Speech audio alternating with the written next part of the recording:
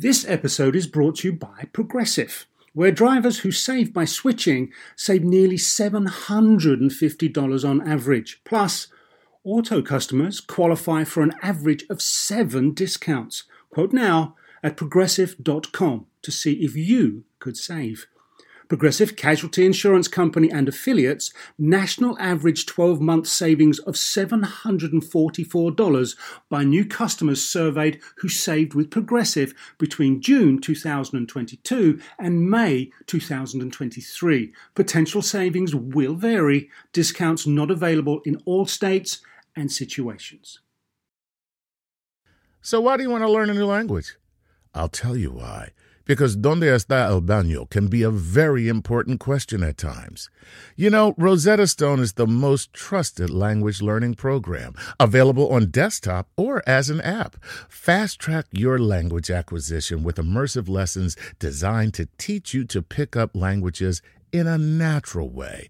I love the fact that I can go from my laptop to my phone to pretty much anywhere and learn the language of my choice. Not to mention, I'm bringing my communication skills to new heights. Don't put off learning that language. There's no better time than right now to get started. For a limited time, Star Talk Radio listeners can get Rosetta Stone's lifetime membership for 50% off. Visit rosettastone.com/StarTalk. That's 50% off unlimited access to 25 language courses for the rest of your life. Redeem your 50% off at rosettastone.com/StarTalk today. From the American Museum of Natural History in New York City and beaming out across all of space and time, this is Star Talk, where science and pop culture collide. Welcome to the Hall of the Universe. I'm your host, Neil deGrasse Tyson, your personal astrophysicist, and tonight we're going to explore the power of art and science to inspire change, featuring my interview with actress and playwright Anna Deavere Smith. So let's do this.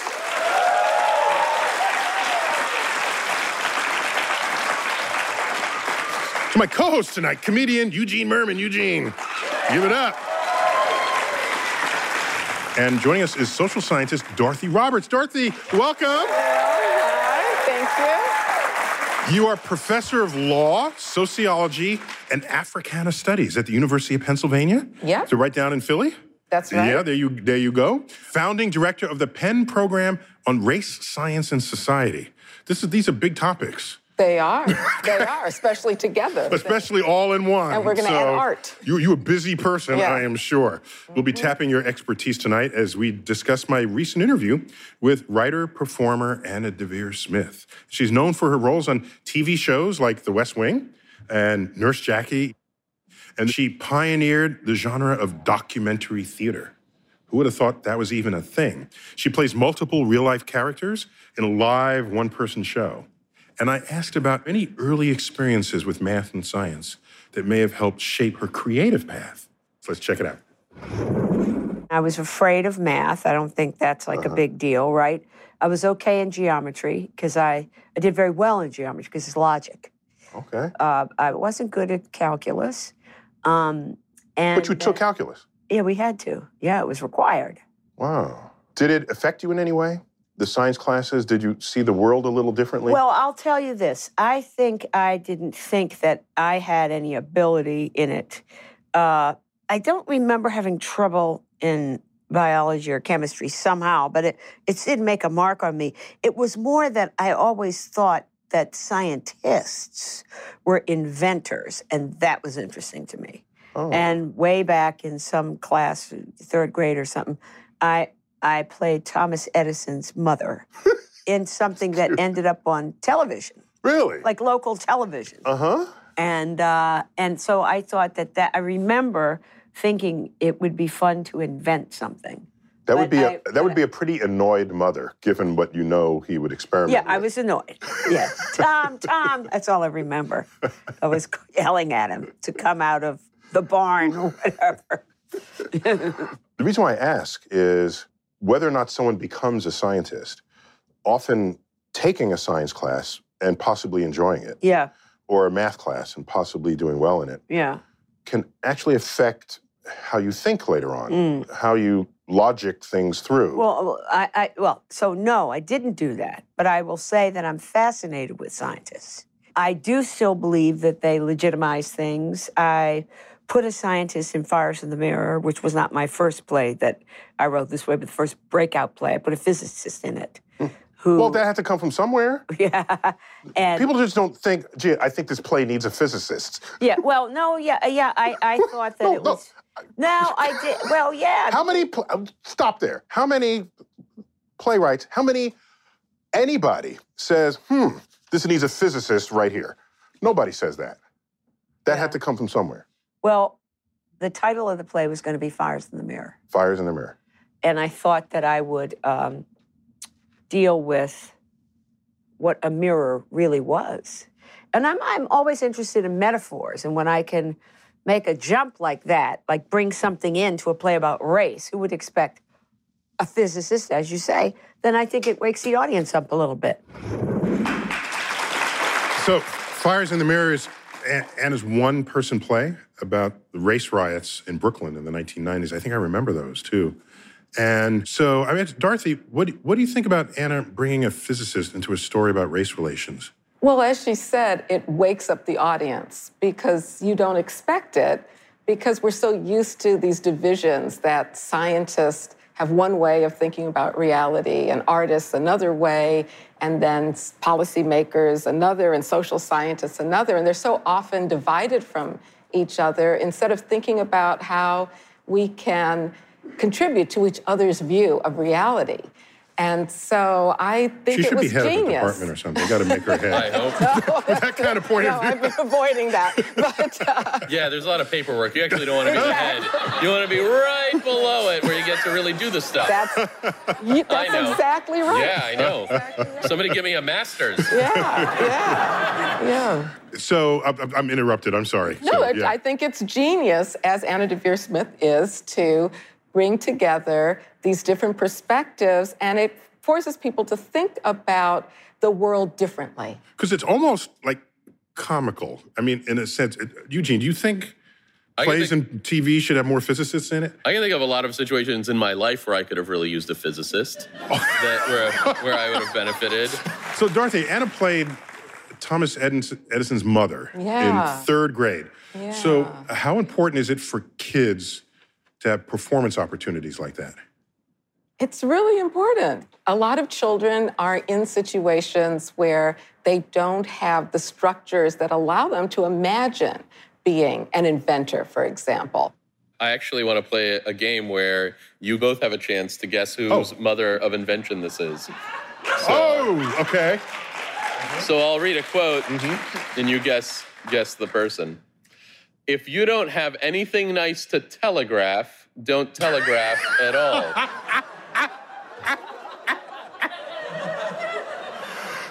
I don't remember who invented the telegraph. I mean, Edison, perfected the telegraph. Yeah, this wasn't about who made it perfect. Oh, yeah, no, I forgot. But what if I, 1, 2? Oh, Morse, Samuel Morse? Yeah, his mom.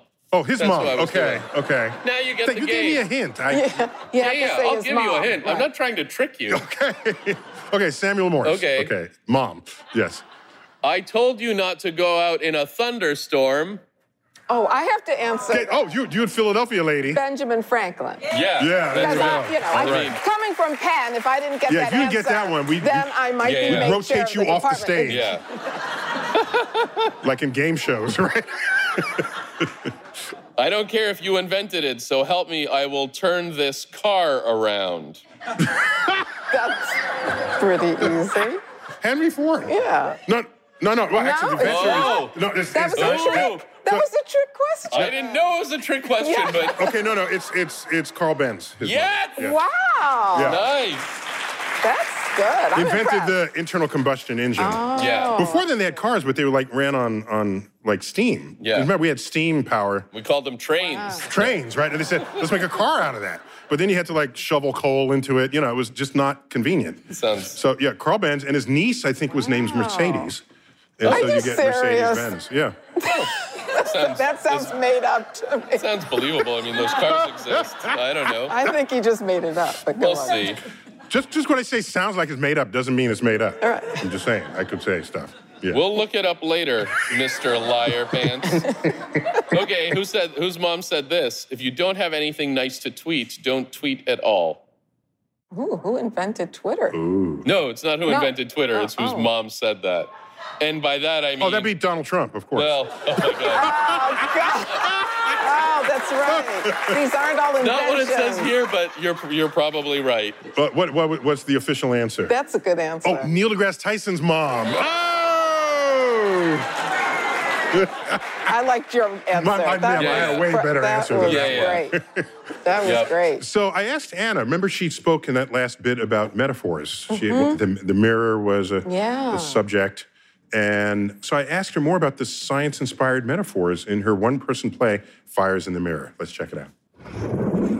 If you want to see the stars, you make a big telescope. And if it's not perfectly parabolic, 2 stars are going to look like one. And then you've blown it.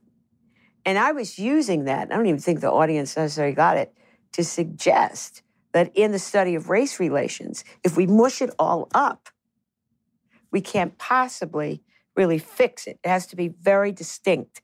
We need a big telescope. We need a mirror. You need good optics. We need good optics. Yeah. See, there are metaphors out there. Yeah.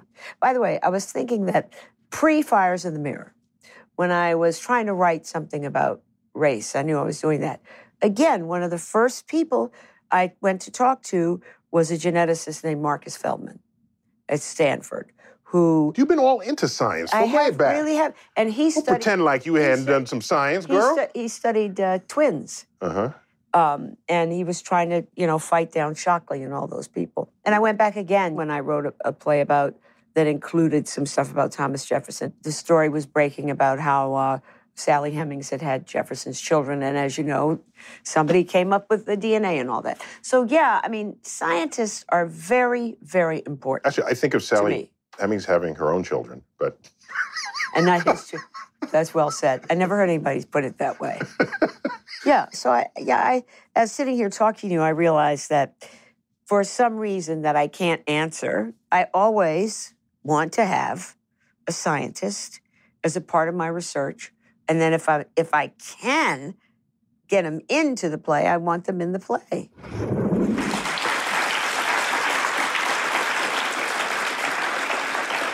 So, Dorothy, are there any favorite metaphors that you might gravitate to when you're teaching students about social issues? My favorite, I think, or at least one I gravitate to a lot, is a lens. That there are multiple lenses with which we view society. And some are rose-colored. Some are rose-colored. Yeah. Some are distorted. But funhouse mirrors. But depending on where your place is in society, you will have a different lens. And so it's important to look at lots of different lenses. I often say, let's use a critical lens to look at assumptions that have been passed down and that many people just adopt without questioning. How can we critically look at them through a particular lens? That's a lens to analyze all other lenses. Yeah, that's true. That's right. A super lens. I try to give my students a super lens to look at. That's my lens. Yeah. So she swiftly and briefly mentioned William Shockley, who's a physicist, was a physicist at Bell Labs, co-inventor, co-discoverer of the transistor. Which is another answer. Of the transistor. It's so bad to say Bell. He discovered the Bell? Bell Telephone Laboratories, the research arm of the Bell system. Yeah. And he discovered the transistor, which transformed modern electronics. Mm-hmm. We could go from tubes that you'd have to swap in and out of TVs to tiny little electrical components. And he later decided, after he won his Nobel Prize, he just thought it'd be really cool if he bred Nobel Prize geniuses, and so he started a sperm bank of Nobel Prize sperm. But he wasn't one of those creepy people who Like used his own. People were like, I'd like to. Anyway, you get it. He wasn't like a sneaky doctor on Law and Order. Right. No. It was a sperm bank, and you'd pay. And it was all just him? Wow. No, he'd get his fellow Nobel laureates and things. And he also, out of that came this, he was an exponent of sort of the racial biasing as a result of that, saying, well, you don't want any black people's sperm because they're not smart. You want the white people's sperm. This is like part of the posturing that he took. And by the way, that's not the first time you had this sort of case where people are trying to establish your intelligence. You go back 100 years, you had phrenology, this study of the bumps and wiggles and irregularities in your skull. And there was a claim that if you had a bump here, you're a criminal type, and if you had this, you're kind. And so I'm just wondering, Dorothy, in your work in sociology, at some point you have to encounter these forces operating from outside your field, influencing how society structures itself. Absolutely, and I wouldn't leave sociology out. Those forces exist even within throughout various forms of science. And so this is why I say we have to be critical even of science, because some scientists have promoted myths like William Shockley that races are biologically distinct and some are superior to others, that there's such a capacity as intelligence that can be measured even with a single number, that it's inherited, and that the reason why there's social inequality, this is what Shockley was getting at, the reason why there's racial inequality and poverty and other forms of inequality, he argued, as others at eugenicists, for example, argued. Yeah, it goes back. It goes back because of inherited traits. And those ideas, unfortunately, continue to circulate today.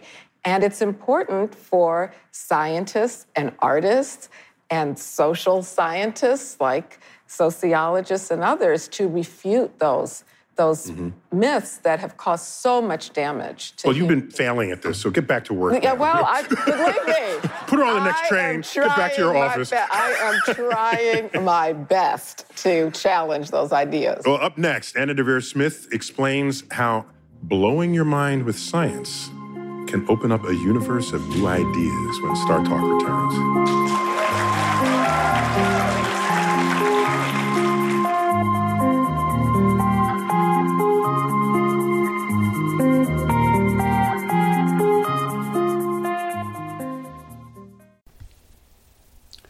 This podcast is supported by FedEx. Dear small and medium businesses, no one wants happy customers more than you do. So you need a business partner just like you, like FedEx, who understands your passion for serving your customers because they have the same commitment towards you. That's why FedEx offers you picture proof of delivery, packageless and paperless returns, as well as weekend home delivery to 98% of the US on Saturday and 50% on Sunday. See the FedEx service guide for delivery information. What's more, FedEx Ground is faster to more locations than UPS Ground. Trust FedEx for timely deliveries. See what FedEx can do for your business. Absolutely, positively FedEx. Whether you're a family vacation traveler, business tripper, or long weekend adventurer, Choice Hotels has a stay for any you. And that's good, because there are a lot of me's. Choice Hotels has over 7,400 locations and 22 brands, including Comfort Hotels, Radisson Hotels, and Cambria Hotels. Get the best value for your money when you book with Choice Hotels. Cambria Hotels feature locally inspired hotel bars with specialty cocktails and downtown locations in the center of it all. Hey, that's me. Radisson Hotels have flexible workspaces to get the most of your business travel and on-site restaurants. That's me too. And at Comfort Hotels, you'll enjoy free hot breakfast with fresh waffles, great pools for the entire family, and spacious rooms. Hey, that's me too. I guess I'm just going to have to stay at all of them. Choice Hotels has a stay for any you. Book direct at choicehotels.com, where travel comes true. Life is a highway, and on it there will be many chicken sandwiches. But there's only one McCrispy, so go ahead and hit the turn signal if you know about this juicy gem of a detour.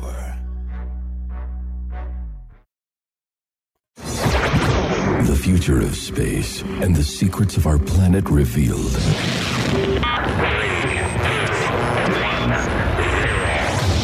This is Star Talk.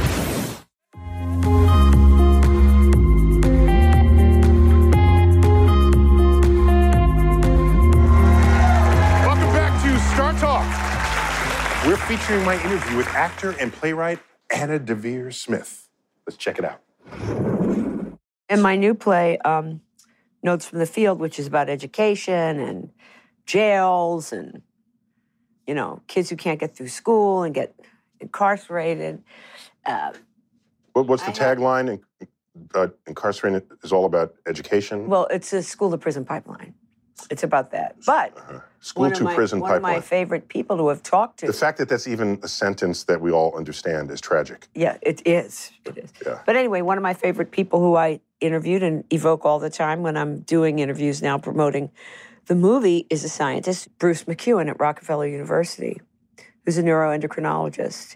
And he's trying to find the interventions that can help kids, you know, now they know, or they say they know that biologists, that trauma and stress, toxic stress, can affect cognitive development, not just emotional development. So he's working on that. That's interesting to me. And, you know, so yeah, I do look to scientists because I think they are stimulating in a different way.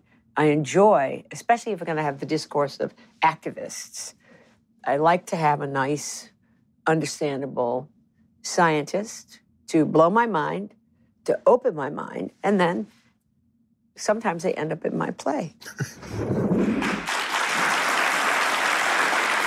I like that. Joining us now to help blow our minds with science is Star Talk All-Star, Natalia Reagan. Hi. Natalia! Thanks for having me. You're a science educator specializing in anthropology? Yes. Primate anthropology in particular? Yeah, specific. I studied spider monkeys. Spider monkeys. Yes, exactly. And so in what way should anthropology, when I think of sociology, I think of people in societies, in what way might anthropology be important in discussing social issues? That's a great question. So anthropology is the study of humans.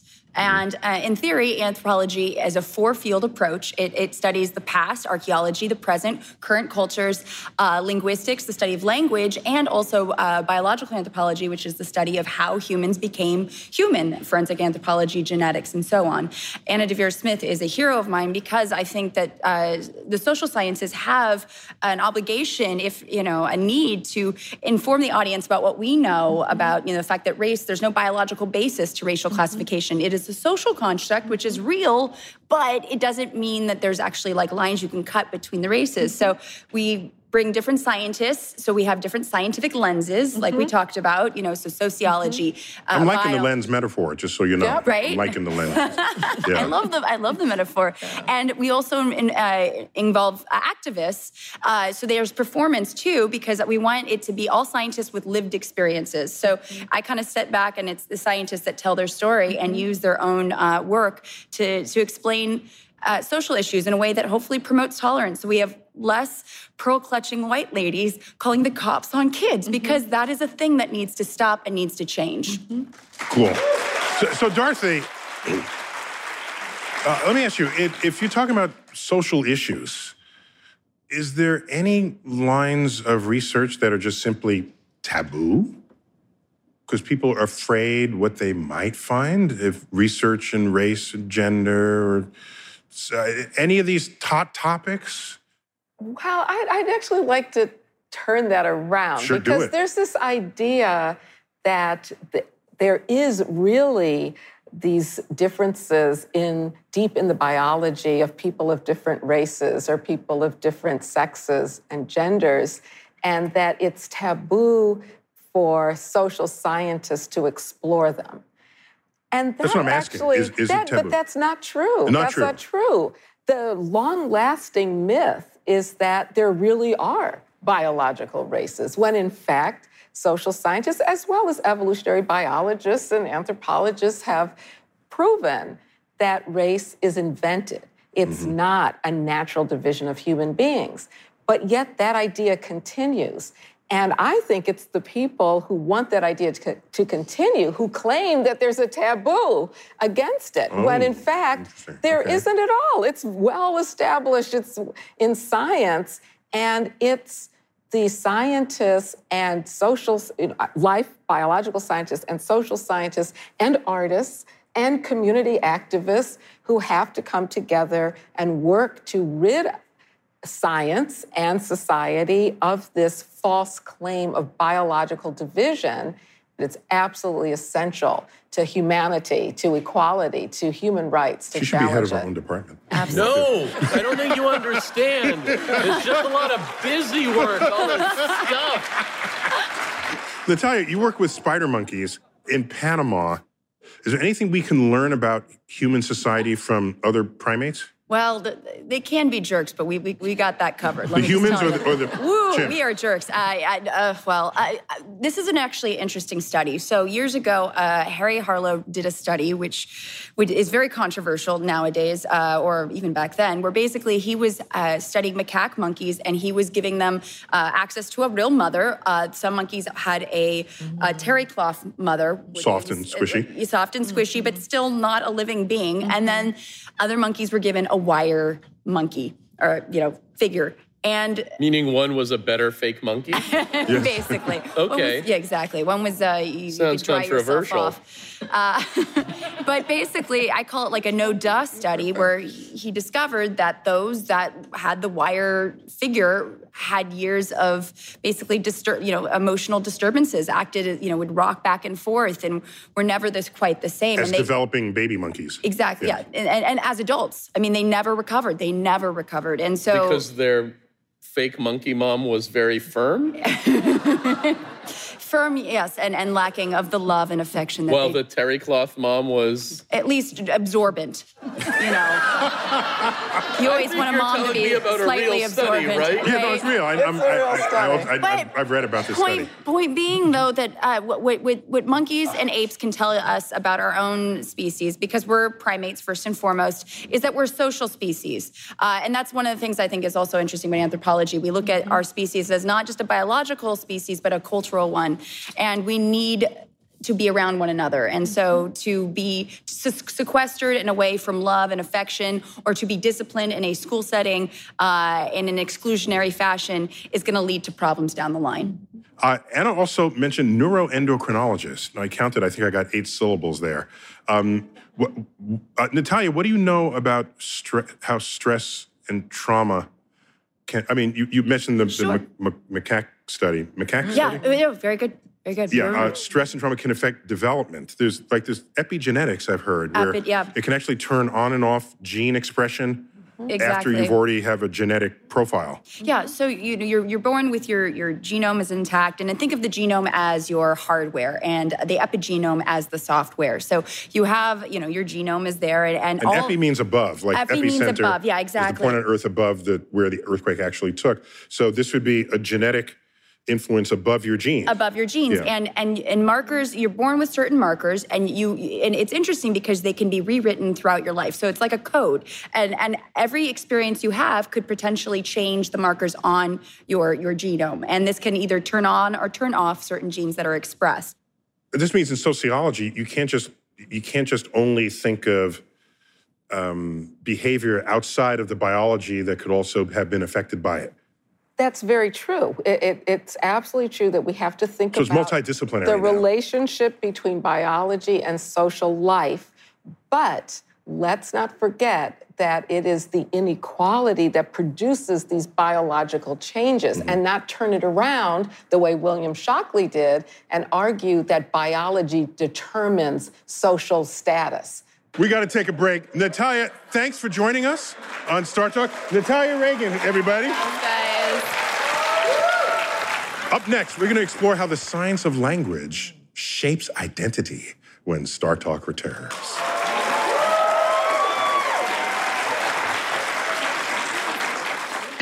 Unlocking the secrets of your world and everything orbiting around it. This is Star Talk.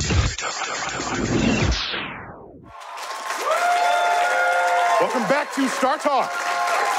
We're featuring my interview with playwright and performer Anna Deavere Smith. She pioneered the genre of documentary theater. And I asked, what sparked this unique form of storytelling? Let's check it out. A question. A question. A question. Yeah, a A question. question without an answer. A question without an answer.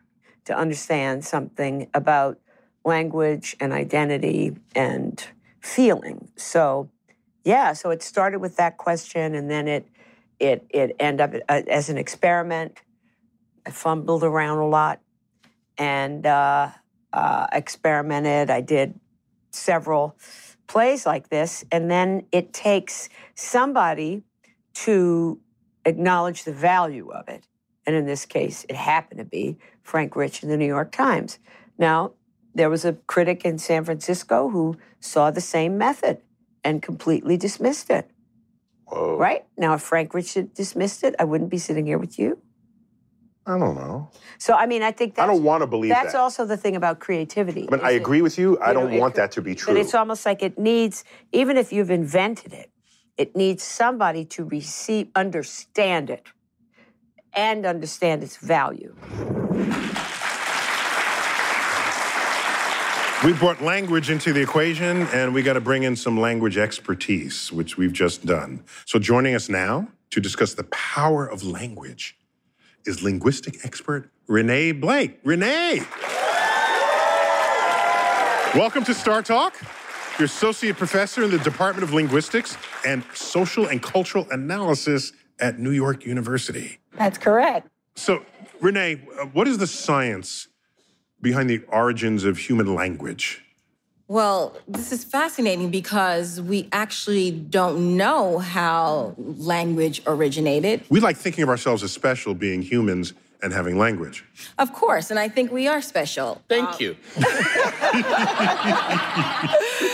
And so, look, we don't know how language actually originated, but we can actually infer if we look at present day. So if we look at language diversity, if we look at language acquisition studies, look at fossil records, archaeology, then we can infer how language might have originated, either, let's say, through monogenesis. So it starts with one language, and then it's the language from which all languages come. The root language. Exactly, or polygenesis, so that it actually starts in different areas and then it expands through time and space, evolves through time and space. So we're trying to figure this out. I like that she said time and space. That's good. Yeah, no, I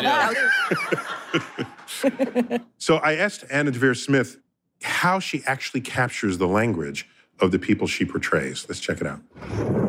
It's been this big, big experiment of studying people and how they talk and how the fact of their having absorbed something about the world around them is imprinted on their language.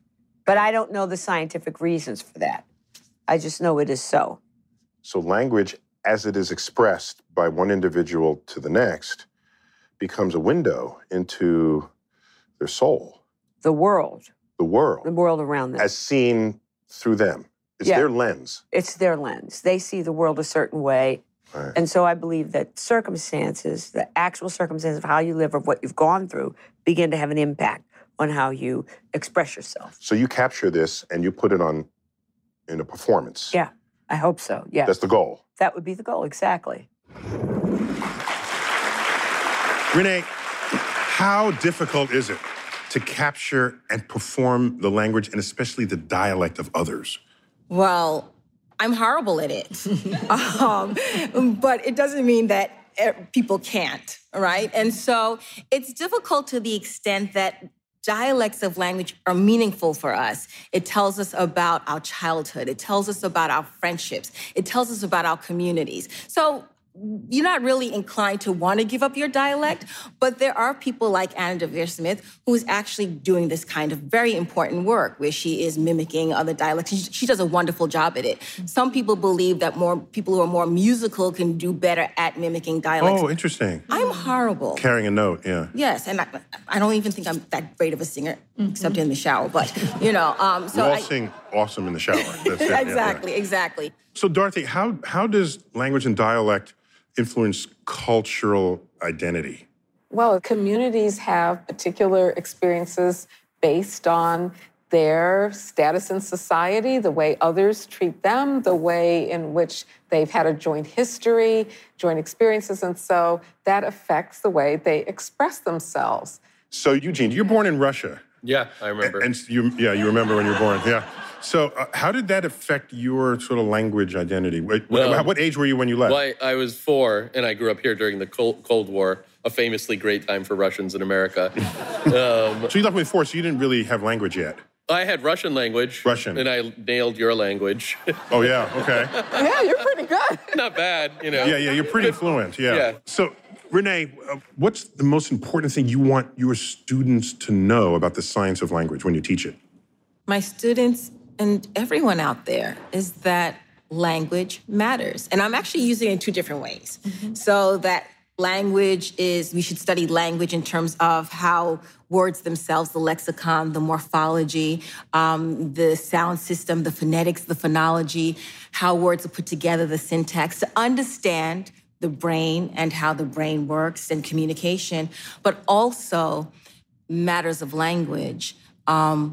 Language matters in terms of the fact that we can change through language how we treat people, that we can be change agents using language, that language has the capability of hurting, but also has the capability of changing the world for better. My goal is for students to understand that the better world is the world where we can use it for the good.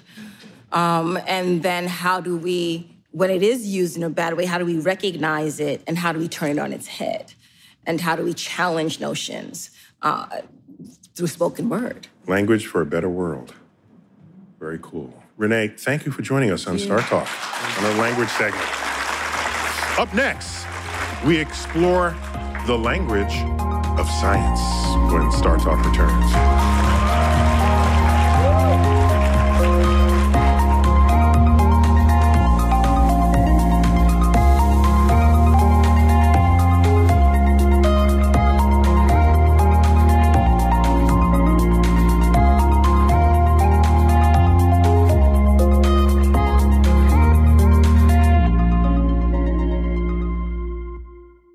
Life is a highway, and on it there will be many chicken sandwiches. But there's only one McCrispy. So go ahead and hit the turn signal if you know about this juicy gem of a detour. With threats to our nation waiting around every corner, adaptability is more important than ever. When conditions change without notice, quick strategic thinking is crucial. And with obstacles consistently impending, determination is essential in overcoming them. It's this willingness, decisiveness, and resilience that sets Marines apart. With our fighting spirit, we don't just fight battles, we win them. Marines are the constant our nation counts on to fight the unknown. And through adaptable problem solving, we do just that. Learn more at marines.com. Cheers to a great day and this ice-cold Corona. You know what would make this day even better? My grandma's carne asada. Or your grandma here with us, making carne asada. She does love a cold Corona. Throw in some dancing. We can watch the game. I'll drink to that. So a backyard concert with football, food, dancing, and Corona? And your grandma. Or we could keep it simple. Simple is good. Want a Corona? Thanks. Salud to the perfect day. Corona, la vida más fina. Get your Corona at ordercorona.com. Relax responsibly. Corona Extra Beer, imported by Crown Imports, Chicago, Illinois. Hey, we want to give a big shout out to some of Star Talk's Patreon supporters. A big thank you to John Janusz, Peter Cronenberg, and Jane Tanner. To hear your name here and to get other benefits like ad-free audio and video episodes, visit patreon.com/StarTalk. The future of space and the secrets of our planet revealed.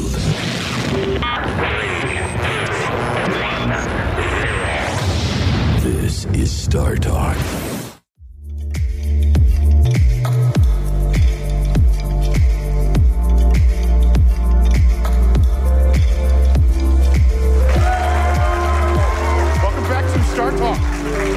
My interview with actor and playwright Anna Deavere Smith.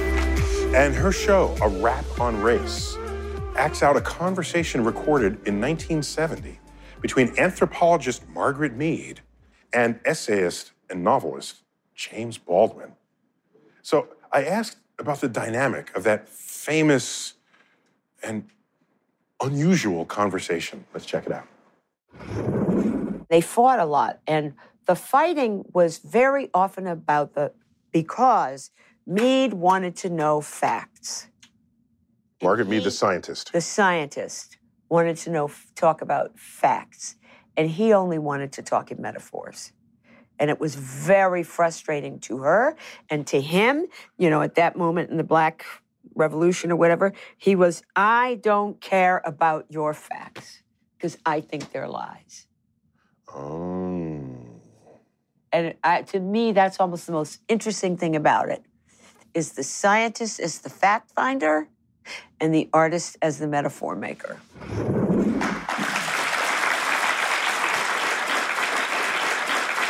So, Dorothy, do you share that view?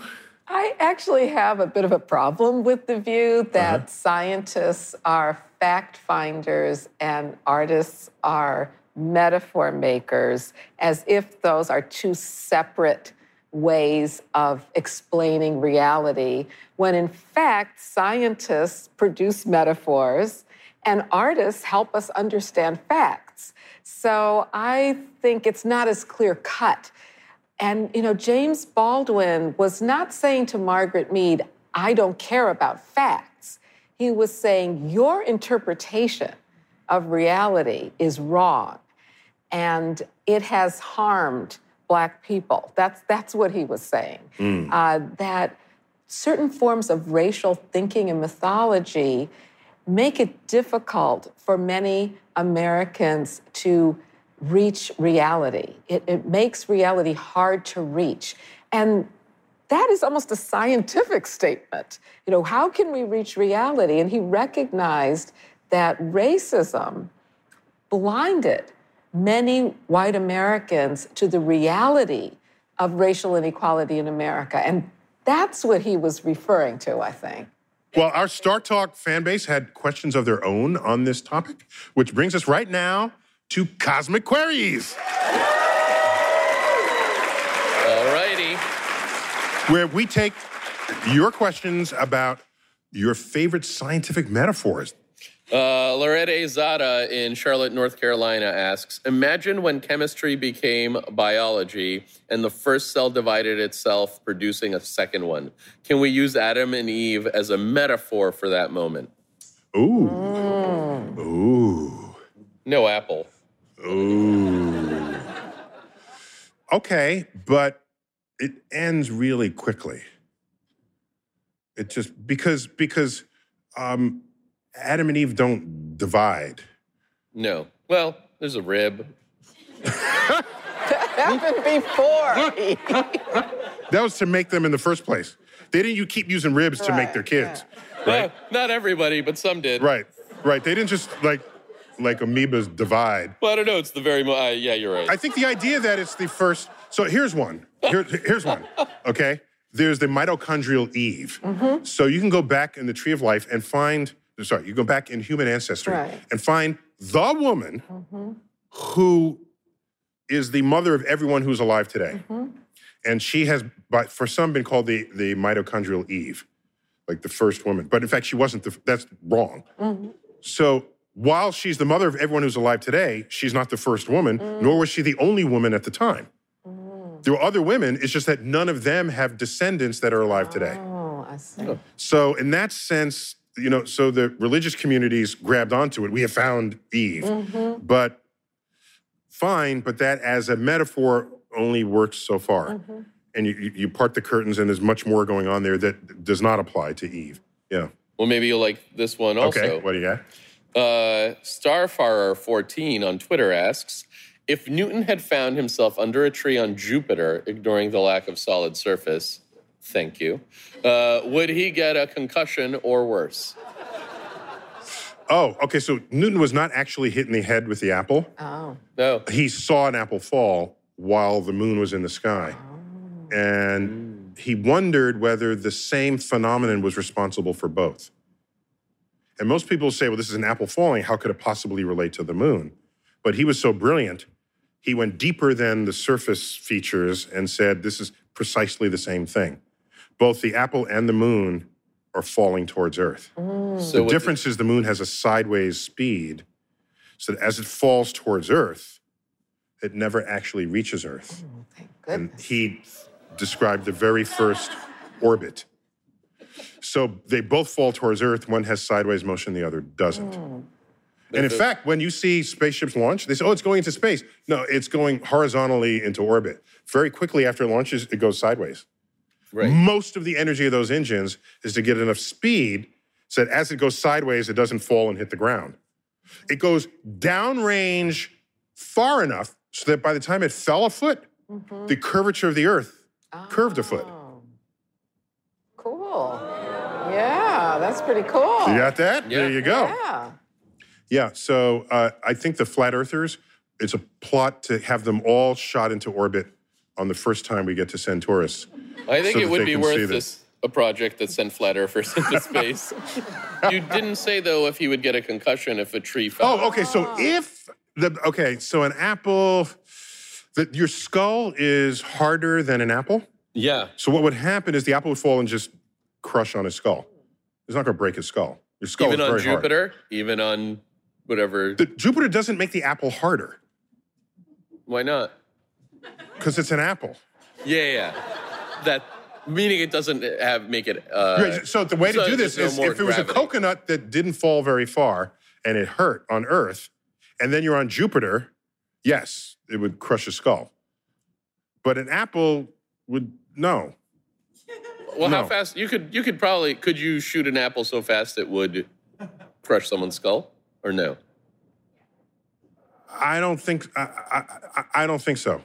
Or what about the height? Because they always say you could drop a penny from a tall Much harder. building. Penny's much harder. Yeah. Oh, I'm saying I can take an so It's apple. at the height. Okay, and smash it with my fist. Very impressive.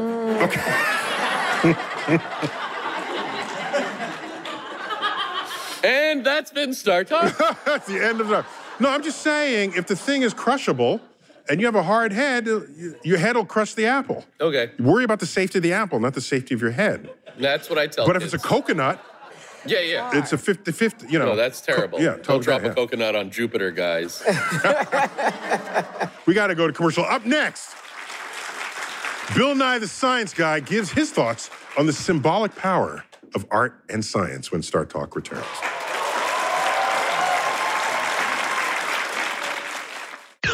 Unlocking the secrets of your world and everything orbiting around it. This is Star Talk. Welcome back to Star Talk from the American Museum of Natural History. And we're talking about the power of art to inspire change. And my buddy Bill Nye has a dispatch for us on that topic. Check it out. Why do we create art?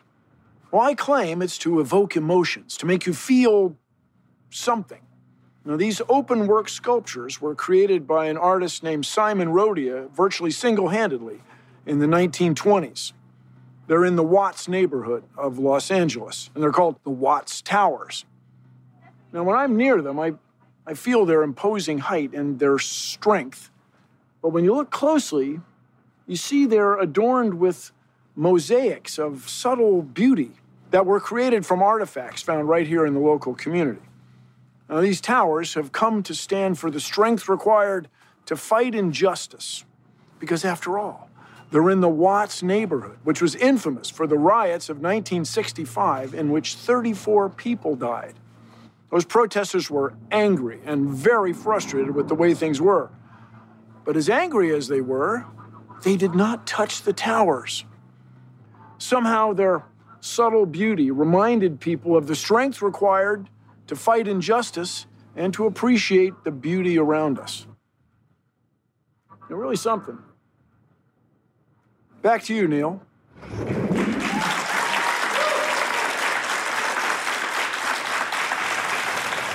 Dorothy, Anna Deavere Smith's play Twilight, Los Angeles, 1992, which I've seen twice, actually. Once live and another one once on TV. It addressed the riots in Los Angeles after the Rodney King verdict came through, where the police were judged not guilty. So I'm just curious, as a sociologist, how do events like that reshape society? because it's not just a thing. Oh, look what happened. We're on a different path after that, aren't we? Yeah, because the protest is a message to society that there has to be change. It's usually by people like the uprisings in LA that Bill and I talked about and that Anna Deavere Smith performed about. People who don't have other means to change society because they've been excluded. There may be barriers to voting. There may be barriers to becoming a politician. There may be barriers to having TV shows or op-ed pieces in the paper. And so without the ability to protest, without people listening and watching, there would not be the changes that we've seen in America today without those kinds of protests of everyday people who rise up against the injustices they see in their communities. So these are pivot points. Absolutely, yeah. Well, I had one final question for Anna about the purpose of her performance art. So let's check it out. When you perform in voices, is your objective to effect change in our culture for people having seen you? Or are you putting ideas in people's heads where they go off later on and then they're just changed and they might not even know why? Is that a fair question? It's a very fair question. I mean, my work is very emotional. You know, it sort of tends to start with rage, then you go to grief, and then you go to, love. It usually, moves along. It's an emotional journey. And I do want people to do something about the fact that... Act on it. Act on it. I want them to, run for office. I want them to write checks. I want them to, Whatever's in your power of action. Just do it.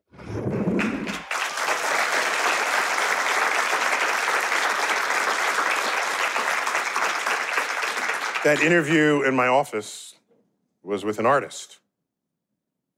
And we spent the time talking about how to spawn positive forces on our society. I do science. And without a TV show, without a book, without some means of reaching the public, no one would have any clue what I'm doing. I'm in my office, I'm in a lab, I'm in an observatory. And that's true for most of science. Most people don't even know a scientist. And so I've always valued artists who reach for science to help them tell their stories. I will go as far to say that art is a source of meaning for what it is to be human, and science has no meaning without art to express it. That is a cosmic perspective. You've been watching Star Talk, and I've been your host, Neil deGrasse Tyson, your personal astrophysicist, and I want to thank Eugene Mirman, Dorothy Roberts. And as always, I bid you to keep looking up.